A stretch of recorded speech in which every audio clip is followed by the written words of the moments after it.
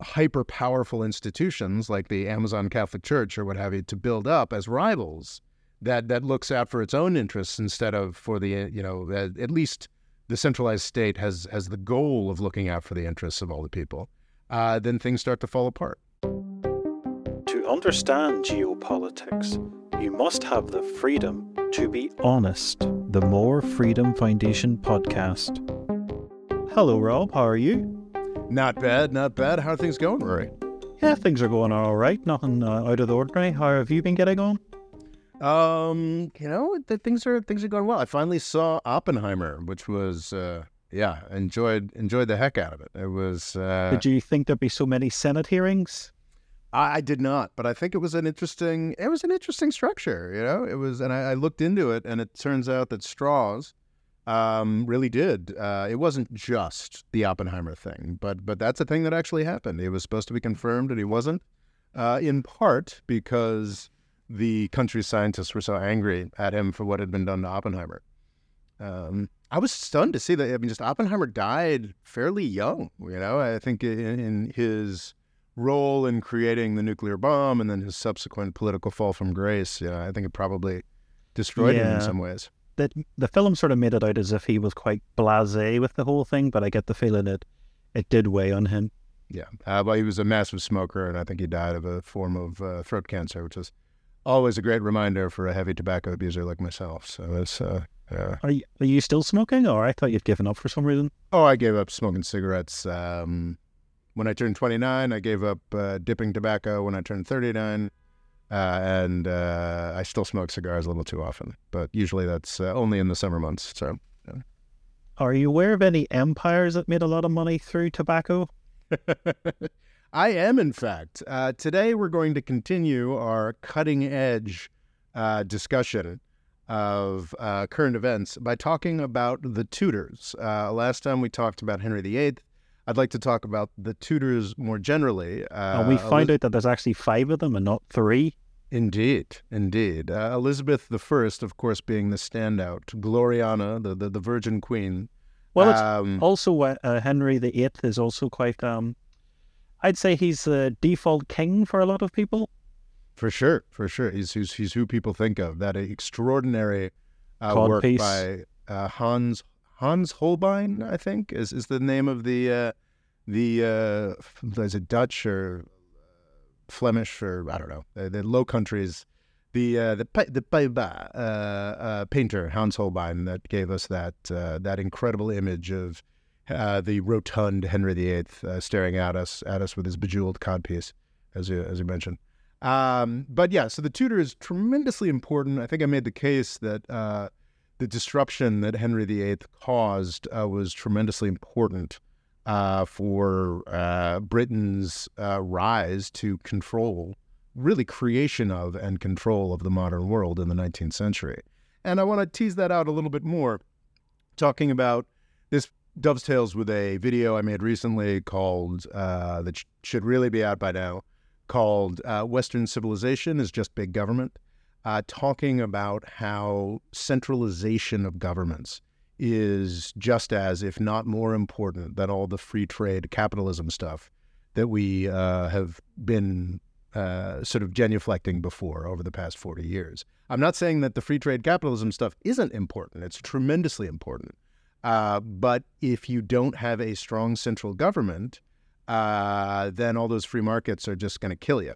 And I think that's the story for much of the world over the past 40 years. And I think we forget in the United States just how all of that wealth generation that we have experienced in the United States over the past 40 years would have been impossible without the centralization of the FDR era, without the consolidation of U.S. government and federal power that has been evolving over the entire 230-odd year history, 250-odd year history of the United States. There's 1776, but then there's 1789, and I get confused. Math. And I think it's a lesson that's forgotten, and I think that if we try to think about the Tudors more in terms of the incredible government consolidation that they carried out rather than Elizabeth I in Shakespeare and Henry VIII and his 6 wives. Not that those things aren't important.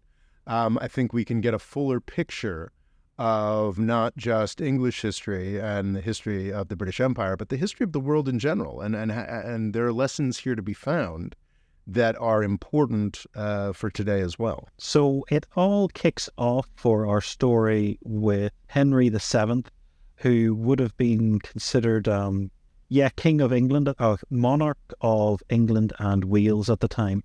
Yes, England and Wales. And sadly, I haven't gone into the details as much as I should, as ever, Ireland getting short shrift. But the Tudors are tremendously significant for growing conflict with Ireland. I think every Tudor monarch was concerned to exert power in Ireland, and more and less successfully. It was truly the Stuarts, or rather the tail end of the Stuarts, under William of Orange, that the true crushing of. I mean, Cromwell was also pretty terrible in between the Stuarts, but Cromwell in the 1640s, 50s, and William of Orange in the 1690s, the true crushing of Ireland. So the Tudors were certainly trying to exert power over Ireland, but in practice, their step away from the Catholic Church actually made it harder for England to exert power in Ireland. But unfortunately, I haven't gone into as great detail in that relationship. I know there's a lot more to it, but sadly, I apologize, Rory. That's all I have to say about the Tudors in Ireland. Well, that's also where we get the term beyond the pale, because basically for a lot of history, it was only sort of County Dublin that they owned. So to go beyond that was to be with the uncivilized, unwashed Irish. Oh, fascinating. So it was Dublin during the Tudor era? Dublin was the pale, so you wouldn't really want to go beyond that. I did not know that. Thank you, Rory. I'd sort of assumed, because I would assume that was about like the Pale of Settlement in Eastern Europe and like Russia and Jewish stuff. But now that makes more sense that it would be Ireland. It's an English language thing. And anyway. I think Henry VIII wasn't the worst, sadly. I think he got a lot of lip service, or Ireland didn't really pay too much attention. But yeah, then after him, things get disastrous. Yeah.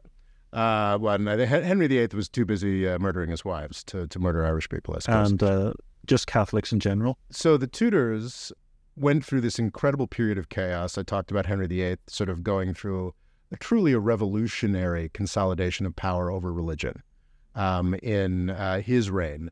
But wow, did he not settle it. He did not settle anything. He just created tremendous chaos. He has successfully established the supremacy of the English monarch over the Church of England, and that has been the case ever since. But he did not want to go whole Protestant. He did not want to adopt, really even dive into those theological questions at all. The folks who ended up raising his son, Edward VI, who only reigned briefly. So Henry VIII, do the whole thing. Henry VII, the barely legitimate guy who took the throne by force, reigned from 1485. Which is still a valid way of taking it. True enough. Between 1485 and 1509, Henry VIII reigned from 1509 to 1547. His very briefly reigning son, who died at the age of 16. A sickly boy, he's described as. Indeed, reigned between 1547 and 1553. So in his 6 years in power, I believe he was raised by more Protestant-leaning folks, reigned under the regency of some Protestant-leaning folks. And also being so young, he was a lot easier to influence. Exactly, more pliable. Ended up bringing the most Protestant era that England has ever well, actually, sorry, I said that in the last episode. I'm entirely wrong, because that was omitting Oliver Cromwell and the period of the English Civil War. So that was wrong. Correct what I said last week. But under a king, certainly the most Protestant England has ever been under a king. And that only lasted for 6 years. And then we have the reign of Bloody Mary, who was the daughter of Catherine of Aragon, Mary the First. Yes, the discarded. I just think it's funny, her name, when you consider which monarch isn't bloody. Huh. Bloody Mary. Wait, what? how many haven't killed loads of people? Oh, well, the thing is, though, like, she gets a little bit of a bad rap, not entirely a bad rap. Henry VIII killed loads of people for religious reasons. Elizabeth I killed loads of people for religious reasons. I'm not sure about Edward VI, but I assume he did as well. Bloody Mary, the reason she is remembered as Bloody Mary is because, and I'm pretty sure that's where the drink comes from, is because she attempted to reinstate Catholicism. And by that point, and the monasteries is a really key part of this, so many people had gotten so rich off of the dissolution of the monastery that even 16 years later, when she came to power, nobody was going to give up the lands that they had taken from the church. And she didn't even really try, is my understanding. But there was enough Protestant propaganda or revelation that had been exposed to the people that she had a really difficult time. And who knows, if she had lived another 10 years, maybe she would have succeeded but she was also quite sickly and died in 1558. And then she was succeeded by Elizabeth I. Her half-sister. Incredibly significant leader, certainly not the first female monarch of England, but the most successful. England, Wales, and Ireland. Actually, just Victoria, probably. Well, no, Elizabeth was much more successful because by the time Victoria was in charge, she was more of a figurehead and had fewer actual decisions to be made. Elizabeth I is extraordinary. Her ability to maintain power, hold on to power, and reign for, is that almost 50 years, 44 years, 128 days. Extraordinary.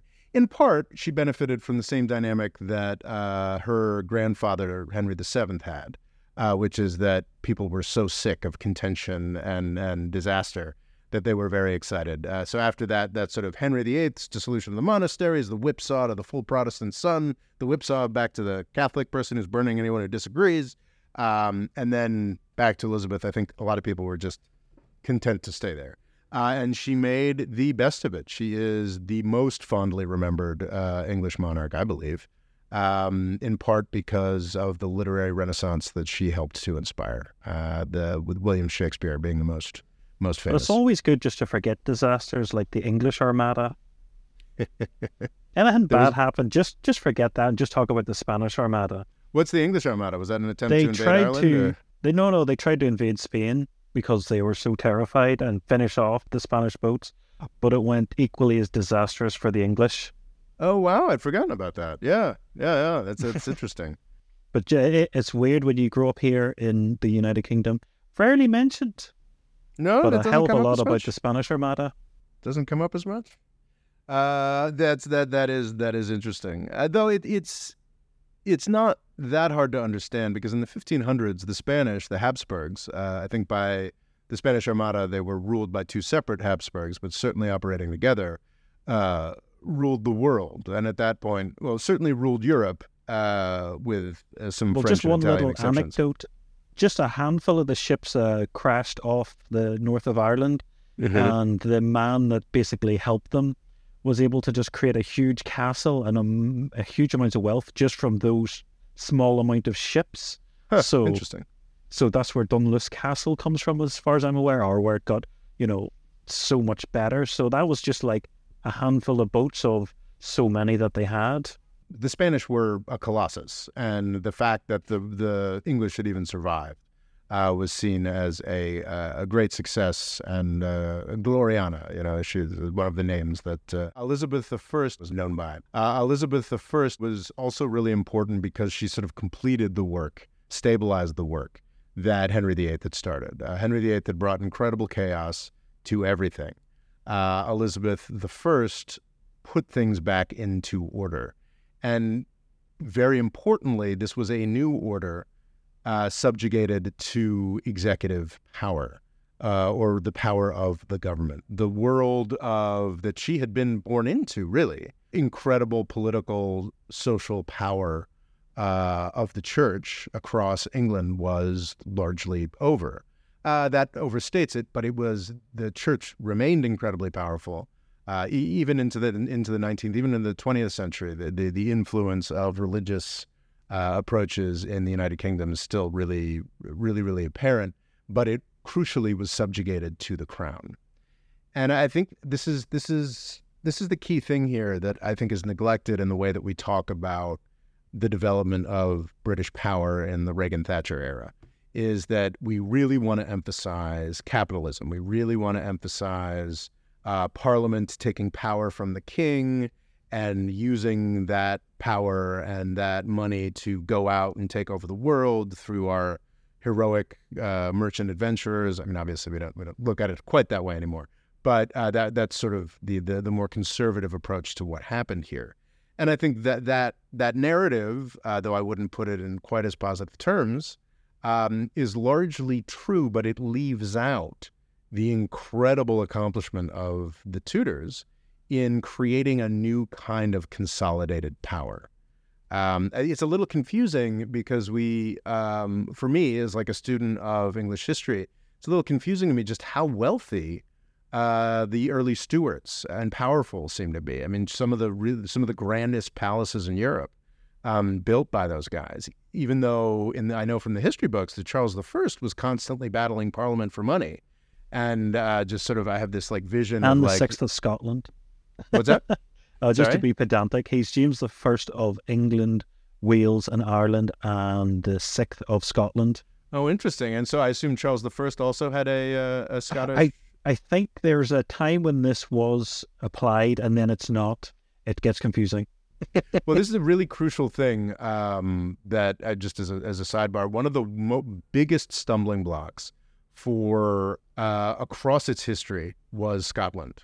We've all seen Braveheart, or I hope we've all seen Braveheart. I really enjoyed that film. And I love that. That came out when I was a teenager, and it's made a huge impact. Freedom! Anyway, and I mean, who knows? More freedom, and might have something to do with Braveheart. Well, there is talk that it definitely rekindled a lot of Scottish national spirits. Really? That would make sense. That would make sense. It's for those who may be too young. It's a famous film from the 1990s, starring and directed by Mel Gibson, that dramatizes the life of William Wallace, a Scottish patriot and freedom fighter in the 1200s. One strange thing is sometimes incredible things do happen that aren't in the film. I think William Wallace gets an arrow in the throat in real life, and they're like, that's too unbelievable. Wow. So, yes, there's some strange things. There is a lot of creative license. Yeah, as is always the case with Hollywood. But as it should be. It's a work of art that's being created, not a work of history. But throughout and up until the Tudor reign, war with Scotland was always a real possibility. Not a real possibility. Scotland had a long alliance with France at the time. Yep. I think they call it the old alliance, the AULD or whatever you like, going back millennia. And no, it's not. What happened under the Tudors and the Stuarts did not stamp that out entirely. My understanding is that the Stuart kings who tried to come back and against the Georges would always still use Scotland with French subsidies to try to take power, even as late as the 1700s, so the mid-1700s. And then what makes that even worse is they would have been Catholic at the time, so teaming up with the Catholic French as well. There are two things that kind of deal with the Scottish question that can be credited to the Tudors. The Elizabeth I died childless, and I think through some canny diplomatic work on the part of James I, but also Elizabeth's advisors and Elizabeth herself, her own wisdom, she named the Scottish king as the new king of England. And I believe Scotland and England, the details of this are always damning, but I believe they've been ruled in personal unions since. And from 1701, perhaps, more... Act of Union would have been 1707? 1707, sorry. The Act of Union in practice. So for 100 years before the Act of Union was necessary because I think at that point the last Stuart, the last ancient king of Scotland, was in the process of, as Queen Anne was about to die, or something along those lines. But it was the Tudors who made the choice to unify Scotland and England, strangely, by inviting a Scottish king to be the king of England. Do you know what the one of the last things that brought that about was? What? Scotland's failed attempt to make the Panama Canal. Yes. Yes, I remember that. Bankrupted the country. So, it's, a lot of people would sort of think that Scotland's dominated by England, but it was an agreement they came to. So this is where the term Britishness comes from. So they worked together as an alliance. So that was before 1707, before the Act of Union, or was that was before it? Yes, they were doing a bit of sailing themselves, and thought it was very ahead of the curve to try and build the Panama Canal. It had been talked about. I know some Spanish explorers said there's a mountaintop there you can see, and you can see both oceans.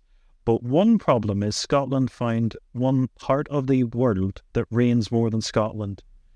They kept trying to build stuff, and the wood would never dry.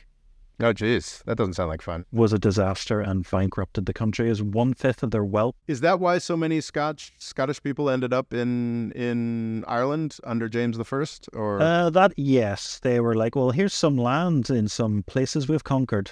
And also it was very nearby. The second reason that the Tudors contributed to, which was, I think wasn't working for Henry VIII, but ended up working for later folks, is that Scotland, you had that old alliance with France. You already alluded to this. Scotland, actually in the 1660s, I believe, went much wholer hog Protestant than the English did. The Scottish Kirk went very Protestant. I'm not so familiar with the details, John Knox and all that, but that transition meant that the main ideology of Spanish-French opposition to England over the course of the 1500s, 1600s, 1700s had dramatically less hold or power over the Scots, which dramatically aided in the centralization of that central sort of first frontier of British Empire. But yeah, the centralization went well beyond that. There's Elizabeth I put together an act of toleration, which I think dramatically overstates what that was to modernize. It was not Catholics are cool now, we're all good. It was I guess we'll stop burning people was sort of what the extent of the toleration was. But I believe this is another very important step for empires, which is religious tolerance. I know what you've said is a very minor version of it, but it seems to be a lot of the great empires are more nonchalant towards, other religions and embrace them, and it's able to utilize their neighbors being hostile towards them. Absolutely. And I don't want to undersell, Elizabeth I did a great deal of persecution of Catholics.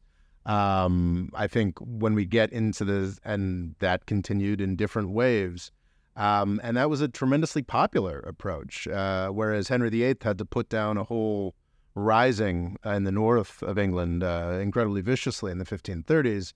By the end of the 1500s, this sort of popular Protestantism was becoming more ingrained in the English public. So the toleration was that, Elizabeth was going to not, as long as you shut up about it, she wasn't going to do an inquisition. But it was by no means. I think in the 19th century, we start talking about Catholic emancipation in the United Kingdom. It was only in the 1800s that Catholics were allowed to take serious roles in government. I think there was still some question that I don't think an English monarch is. I don't think it's come up, but I don't think the royal family is allowed to marry a Catholic to this day. No, it's still not allowed. Even though there's a strange thing I've noticed with even prime ministers. There's 2 potential Catholic prime ministers, but it's like asterisks. Tony Blair converted because his wife was as soon as he resigned. Oh, and he waited until he resigned to convert to Catholicism. Wow. And then Boris Johnson, no one really knew what he was, it seems. And then he said he was when it was convenient for him because his wife wanted to get married in the Catholic chapel. So I think it's strange that you've got 2 sort of asterisk Catholic prime ministers. when you have a completely no asterisk Hindu currently in charge. It's just bizarre. So yeah, it would have been probably less troublesome for a royal sometimes to marry a Muslim than a Catholic. Mm-hmm. Yeah. It's I'm not sure that'd be the case today, but who's to say? Who's to say? Time will tell. Time will tell. But I mean, in Elizabeth's defense, there absolutely was an international conspiracy under the Pope that was seeking to kick her out of power and turn England Catholic again. But she took important steps by the standards of the time, by the standards of her family, that was quite vindictive and happy with the burnings. I think her father and both her siblings were happy to persecute for religious purposes, and very confusingly for different religious purposes. But Elizabeth was like, okay, let's all just dial it back a notch. She was definitely not Catholic. She was definitely all about the supremacy of the English crown over the English church. But she also wasn't seen as too theologically extreme, and was a really key part in sort of settling and establishing those basics, sort of settling the furor that her father Henry VIII had set up, and that's the foundation upon which the British Empire was built, upon which the stronger Parliament was built. You can't really imagine, and I don't think people talk about this much, you can't imagine a true modern Parliament emerging in the context of the political economy that existed prior to Henry VIII. Like, you're not going to have even some aspects of the Parliament, I'm not sure if this changed in the 19th century, if this is still the case. You sort of like Oxford and Cambridge, like the universities used to have their own seats in Parliament. Like, not like the jurisdictions, but the universities as religious seminaries had their own seats in Parliament. Like, there were all kinds of incredibly complicated. This can get oversimplified as just sort of the transition from feudalism to modern capitalism or what have you. But it was just an incredibly complicated mess of the way that power was exerted, not just in England, but in all of Europe and all of the world, that the Tudors sorted out in very serious ways. And then on top of that, centralization of power, that, big government is a term we use a lot in the United States for government overreach or government power. Like, that big government that the Tudors established, then upon that foundation, you could build the incredible mercantile empire that the British put together. And I'm very confident using the term British there, because the Scottish and the Irish were an inextricable, massive part of every bit of imperial expansion that the British undertook. So yes, after Elizabeth, it will be Britain, is one way of thinking of it. And then it's United Kingdom after 1801, right? Or 1800. Yeah. Is it at? No, it's after Anne. It's Great Britain, right? Yeah. Because Elizabeth I didn't, because it's something weird, like it's the Kingdom of England and Scotland and Wales and Ireland or something, and then it becomes Great Britain with the Act of Union in 1707, or am I wrong about that? Yeah, I think it's Great Britain in 1707. So English history is a glorious mess that I have. Well, I think most are. It's just we don't have the records. I think that's a very important part about, a lot of Ireland's history was destroyed by Britain. Well, just from my perspective, England's more important because it gave birth to the United States. I know. Yeah. And it became the first world hegemon, and then gave birth to the second. So. I just mean you would have so much more history of every country essentially, but the records have been lost to time, while we do have them in this case. That's very true, and it's fascinating. Reading some, I've been inspired to do this by reading a work of fiction. This is the third volume of Hilary Mantel's extraordinary trilogy. The first one and the TV series are called Wolf Hall. I can't recommend it enough. But it's fascinating contrasting this with this, which is an actual work of history. And I'm like, why do we keep hearing about in this work of fiction? Why do we keep hearing about the Lord of Calais and what the Lord of Calais cared about or whatever? Like, why do we keep hearing about this? And it's because a secretary to the Lord of Calais is the guy who kept the best records. Like we have some kind of, journal of his, or maybe just household records of his that survived. So Hilary Mantel, who it's definitely a work of fiction, but she's, I think, trying to hew fairly closely to the historical record, is talking a lot about the Lisleys or the Lyles or something in Calais, because that's where she has the most strong records. So we get to hear a lot more about Cromwell's interactions with those folks, because she feels like she's on good historical basis. So absolutely, like the pure accident of what historical records are preserved, what kind of records we have, is very, very important. But I was always an Anglophile. I think as a kid, because my father's a big Anglophile. So as a kid, I memorized all the kings of England. I don't think I can still do it, but I'm pretty close. So no pop quiz then? I mean, we can try. I mean, geez, we've got, I'll start with the Normans. What is it? You are right before. Was he got Edward the Confessor, and then Harold Godwinson, and then you go with William the Conqueror, and then you got William II, and then I think it's Henry the First, and then is it Stephen and Maud, and then Henry the Second, and then Henry the Third. No, Richard. Is it? Oh yeah, wait. Sorry. No. So sorry. Henry II. Then it goes Richard the Lionhearted. Then it goes John Lackland. Then it goes. Crap! I should know this. John Lackland to something the Third. Then we go to William Henry the Third. Yeah. Henry the Third. He was there for a long time, right? Yeah. And then 1216 to 1272. Is that, and then do we go to Edward I? We then move into England and Wales to Edward I. Edward I, Edward II, who is very brief. Does it go to Edward III right after that? It certainly does. And then Richard II. Yeah. And then Richard II. There's a new house, right? Richard II. It's a name that's very similar to one in Game of Thrones, if that gives you a clue. Is it? Wait, we already did the three Edwards. So Richard II. Oh, William? No. Nah, I've lost it. What House of Lancaster. Who is it? Henry the Fourth. Henry IV.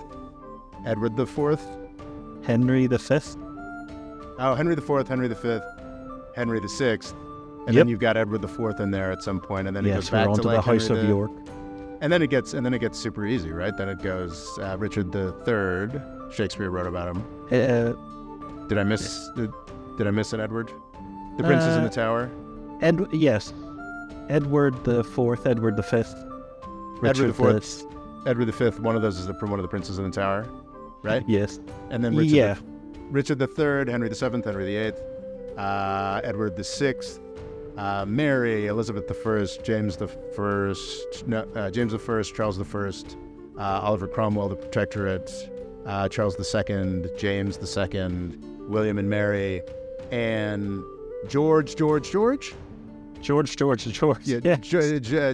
the First through Third, and then do we go to George the Fourth? Yeah. Yeah. Okay. George 1 through 4. That's real easy and gets you up into the 1800s, right? Yes. Is there an Edward before Victoria? There's not an Edward. Not an Edward. Oh, a William. There's a William. William, yes. There's a William the Fourth? Yeah. William the Fourth, then Victoria, then Edward the Seventh? No. Edward the Sixth. No, Edward the Sixth. No, sorry, Edward the Fourth. Oh, yes. Yeah, Edward the Sixth, or Seventh, yes. Edward the Seventh. Edward... No. Edward and William? No. Yeah. Who cares, actually? George you get in the 20th century and they don't have any power. Yes. So, yeah. You did very well. Yeah. I'm sorry if that was terribly boring. We'll start from the Saxons next time. Yeah, I keep meaning, there's this great podcast, The History of Britain, that I've gone through, and, it does all of them. And, it gets the Edgar, Ethelbert, Athelstan, Eagle Turd. It gets very difficult. But I'm okay from Edward the Confessor generally. But yeah, I can't do U.S. presidents, hilariously. I always get lost in the 1850s and the 1880s. The emphasis, like what I want to talk about today, is just that foundation. Like the before power could be spread about to Parliament, to economic actors that benefited the British state, the state had to be consolidated. And I think the great failing of the Reagan era, and our emphasis on markets and business above everything else, that privileges this vision of British history where it's all about the English Civil War and the Glorious Revolution, where some, fanatically religious capitalists, took over the system and whatnot, is that we neglect that centralization and how important it is to establish strong central power before you can build up all the delightful, chaotic capitalism red in tooth and claw.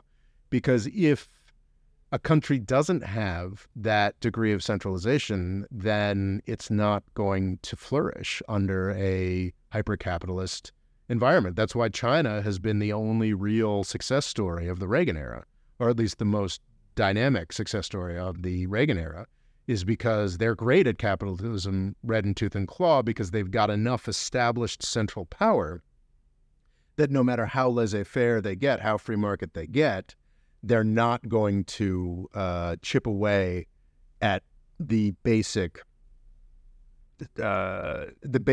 stability and basic interests of the state and the people. And I think that's sort of where we're getting to in the United States is I think we're realizing that we've gone a little bit too far in the hyper-capitalist direction. And don't get me wrong, the hyper-capitalist direction is essential. Like, you can't just have this sort of stultified, centralized, bureaucratized state forever, but you need to have some degree of centralized, bureaucratized state to play off against. And then you get to a point where you start to undermine that state and you need the pendulum to swing back. And I think we're at the point with the United States where it's time for the pendulum to swing back.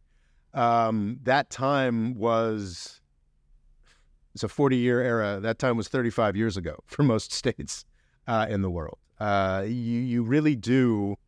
I'm not saying that in the FDR era, the post-World War II era, every state in the world was doing very well because they had to deal with the Cold War and they were coming from a period of incredible poverty, directly post-imperial.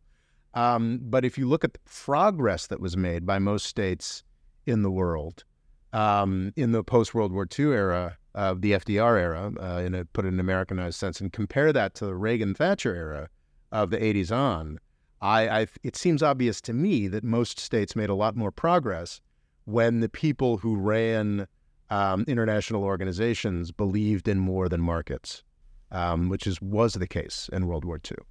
What can you point to as the most obvious thing America's currently doing wrong that's making it too decentralized? Well, cryptocurrency is a good example. Okay. It's often pitched as a revolution against the government when really, yet it's BlackRock and the biggest firms on Wall Street are. But that I think that's sort of a side. Although it is incredibly traceable, so in some regards it can be a great tool for the state. Exactly. Well, yeah, in some ways. The I'd say private equity. I used to never get. I've been hearing people complain about private equity for 40, 50, for over a decade now. And I was like, oh, whatever, it's capitalism, it's how it works. But just looking into the details and the really simple question being posed, can you name a single corporate merger that has brought benefits to anybody other than the shareholders? And in many cases, not even them, brought any benefit to the consumer, any benefit to the workers at these businesses. It's just this sort of obsession with hyper-efficiency and monopolistic size in business under the just sort of assumption that oh, no, that's competition. That's capitalism by allowing these incredibly massive... I mean, it's funny, to compare Amazon to the Catholic Church before Henry VII I think is actually kind of... Before Henry VIII, rather, is I think actually a kind of... a valid exercise, frankly. I do say at the end of this video that had better be out by the time this comes out, is that it's kind of strikingly reminiscent of the fall of China, to add another wrinkle to this, is that, you had centralization that went very well, and then you had centuries where that centralized power was used exclusively to make the wealthy wealthier.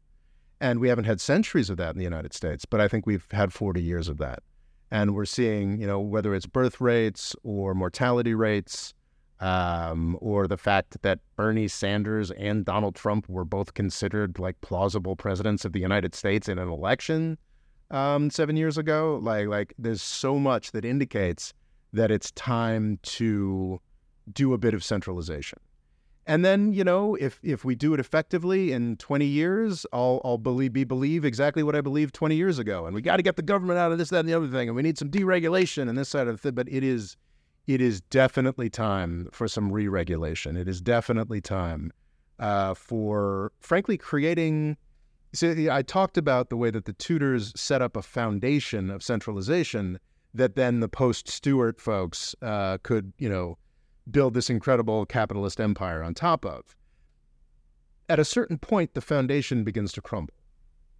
And if that foundation crumbles, which you can argue to some extent is what happened with the British Empire post 1917, if that foundation crumbles, then if you go too far with your laissez-faire, if you go too far with your hyper-capitalism, if you go too far with this ideology that government sucks, that allows hyper-powerful institutions like the Amazon Catholic Church or what have you to build up as rivals, that looks out for its own interests instead of for the, at least the centralized state has the goal of looking out for the interests of all the people, then things start to fall apart. And I think that, I think we're in a falling apart regime, which I think makes it important to look back at history, look back at British history and realize that there was centralization before the Glorious Revolution, before the 1600s. Henry VIII introduce what would have been radical at the time, a sort of pension for people that were too old to work, which quite often you would have just died. There wasn't really much care for you. Is that Henry VIII or was that Elizabeth I? Okay, maybe it was Elizabeth. Yeah, I think that's the Poor Law, which was one of the key things. And that was just an example of, so in the book on the Pilgrimage of Grace, the sort of 1530s Vendée that I was talking about last episode, they talk about how the Catholic Church was much more important in the North than it was in the South because the Catholic Church was doling out charity and the North was much poorer. So people were completely reliant on these monasteries to keep eating. So I think that's part of the consolidation that and fixing up and picking up the pieces that Elizabeth I did, was this recognition that having dispossessed the Catholic Church and taken away all its money that was certainly used for corruption but was also used to feed people, the English state had to take that on as well. It's like that sort of work is an invaluable precursor to hypergrowth capitalist approach things. You need both. And I think that's why I think it's so important to get to know the Tudors a little better. And it is a fascinating contradiction that the really like blunt dictatorship of Henry VIII was necessary to clear out the encumbrances to the later capitalist, laissez-faire free market flourishing that the English experienced. I do not think we need a dictatorship or a strongman now, but that's what we risk falling into if we allow these power centers outside of government to continue to accumulate as much power as they have. It's been surprising to me to sort of see the Tudors in this new light, but it's I guess one of the great virtues of changing one's mind. I had a very strong Reaganite hyper-capitalist view of things until 2016. And since then, I've been, changing the way that I look at a lot of things. And that, I think I read the first two Hilary Mantel books on Thomas Cromwell in the court of Henry VIII a decade ago. And reading this last one, most of a decade later, it's fascinating. It just sort of sends me in very new directions. Did we see when the big companies were split up, the likes of General Electric, did we see much of a boom for the American populace when that was implemented? Because it feels like the Amazon analogy calls back to that. The really obvious one is that IBM probably wouldn't have been as powerful as it was without the breakup of AT&T, and they were not forced to break up, but they had a consent decree that required them to open up operating systems to Microsoft. Even in the 1990s, there was this sort of last gasp of antitrust, and Microsoft was required to open up competition to. They're terrified of being, labeled an official monopoly. Exactly. So that's the tech industry that drives the wealth of every baby boomer in the country. That is, unfortunately, probably riskily, is the centerpiece of every retirement account in the United States, would not exist without government intervention to keep first AT&T, then IBM, and then Microsoft from controlling absolutely everything. Amazon, Google, Facebook would not exist without government action. And Microsoft wouldn't have existed as the titan it is without government action against IBM. And I think that over the past, since the 1990s, and really that action against Microsoft in the 1990s was sort of a last gasp, there's been almost no intervention against large economic power in the United States. And I think that is changing in important ways under the Biden administration, but I would argue it is not changing enough. They're being too coy with it? Well, certain figures have been, like Lena Khan, some other folks at the DOJ and other institutions whose names I should know better, have been quite aggressive. But there are other aspects of the Biden administration that are not being aggressive at all. So there's some real green shoots and some impressive stuff, and there are a lot of folks who are working really hard to destroy those green shoots. This is a bit late now, but big news of a number of weeks back was a rating agency had downgraded the United States. Wow. And it's quite surprising to a lot of people. If you look at these things in comparative status, the United States is in much better financial health. It's not just that, we are the world hegemon, but we're also in better economic and financial health than really anybody else in the world. And so this downgrade is a bit of a surprise. There are a lot of ways you can read that downgrade. I remember 2008, so I have absolutely no faith in these credit rating agencies that were giving, AAA plus ratings to bad mortgages and killed the U.S. and European banking systems, world banking systems.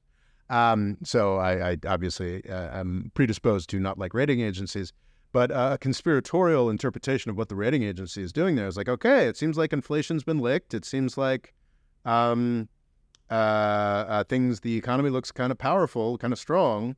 And I think that rating agency downgrade is basically, hey to the Biden administration. Like, now don't you start thinking you can do more of the good things that have led to these good results. It's time for austerity. That's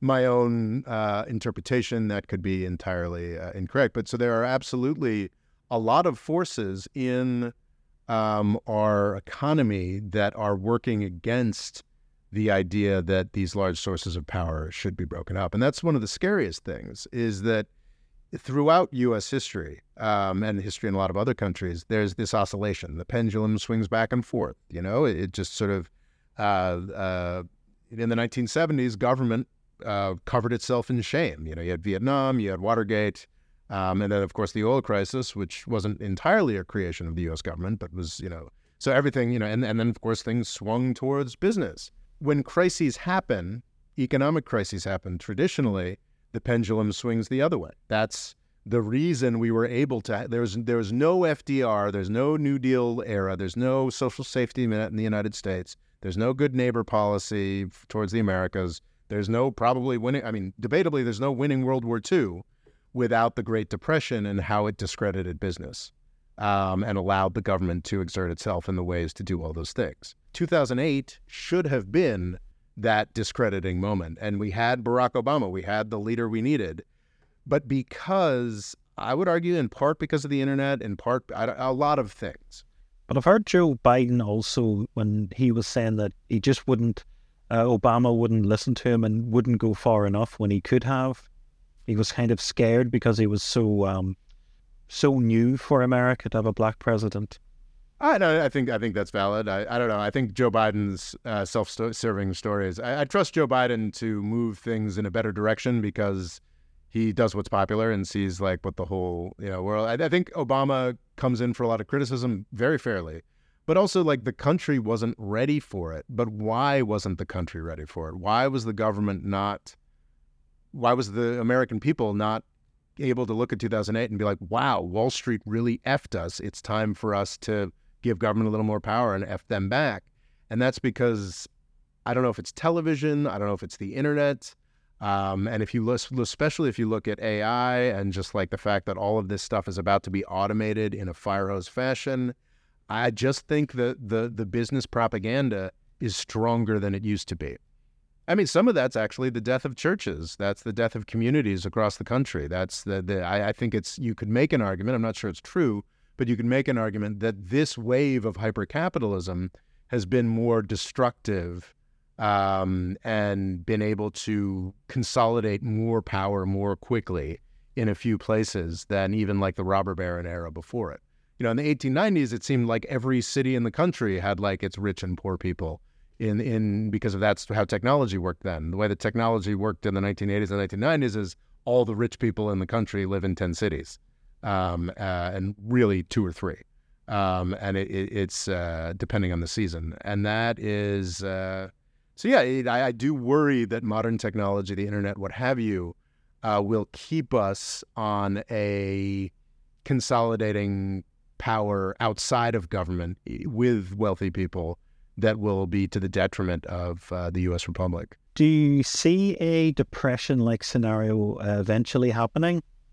I mean, it's guaranteed. Like World War III, the next Great Depression is guaranteed. There will be a horrific new war. There will be another massive financial crisis. What we have control over, less so with the financial crisis than the war, is the timing, the policy choices we make, the way that we choose to educate the public. I mean, the More Freedom Foundation, its primary goal is to make people more aware of what power we have over whether and when World War III happens.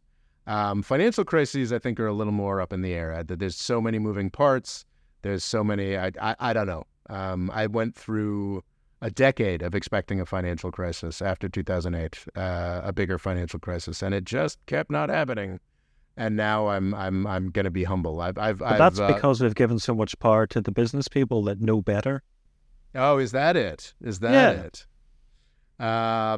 There's actually a lot of interesting discussion about we finally stopped ignoring those business people. Interestingly, during the Trump administration, vis-a-vis spending, and during COVID, and that is actually what finally cured the U.S. economy. But yes, I'm sure there are lobbyists making exactly that argument right now, Rory, and lots of them. I worry that if we don't look at history accurately, we will continue on the Chinese path. In the 1400s, the Chinese were floating armadas to every Portuguese dinghy. That they could. But by the 1800s, just 400 years later, because they had used their incredible wealth and power just for the benefit of a smaller elite and allowed all this power to centralize outside of the government, they were beaten up by a weird North Atlantic island. It is not somewhere I think that the United States will be in 4 years, but I think it is somewhere that the United States could be in after another decade or two of this. So it's really important to look to history and sort of revise our ideas of what's important. Centralization is important. There is no hyper-capitalist success without centralized government, and that's what the Tudors gave to what became the British Empire. Thank you very much for listening. I will catch you next time.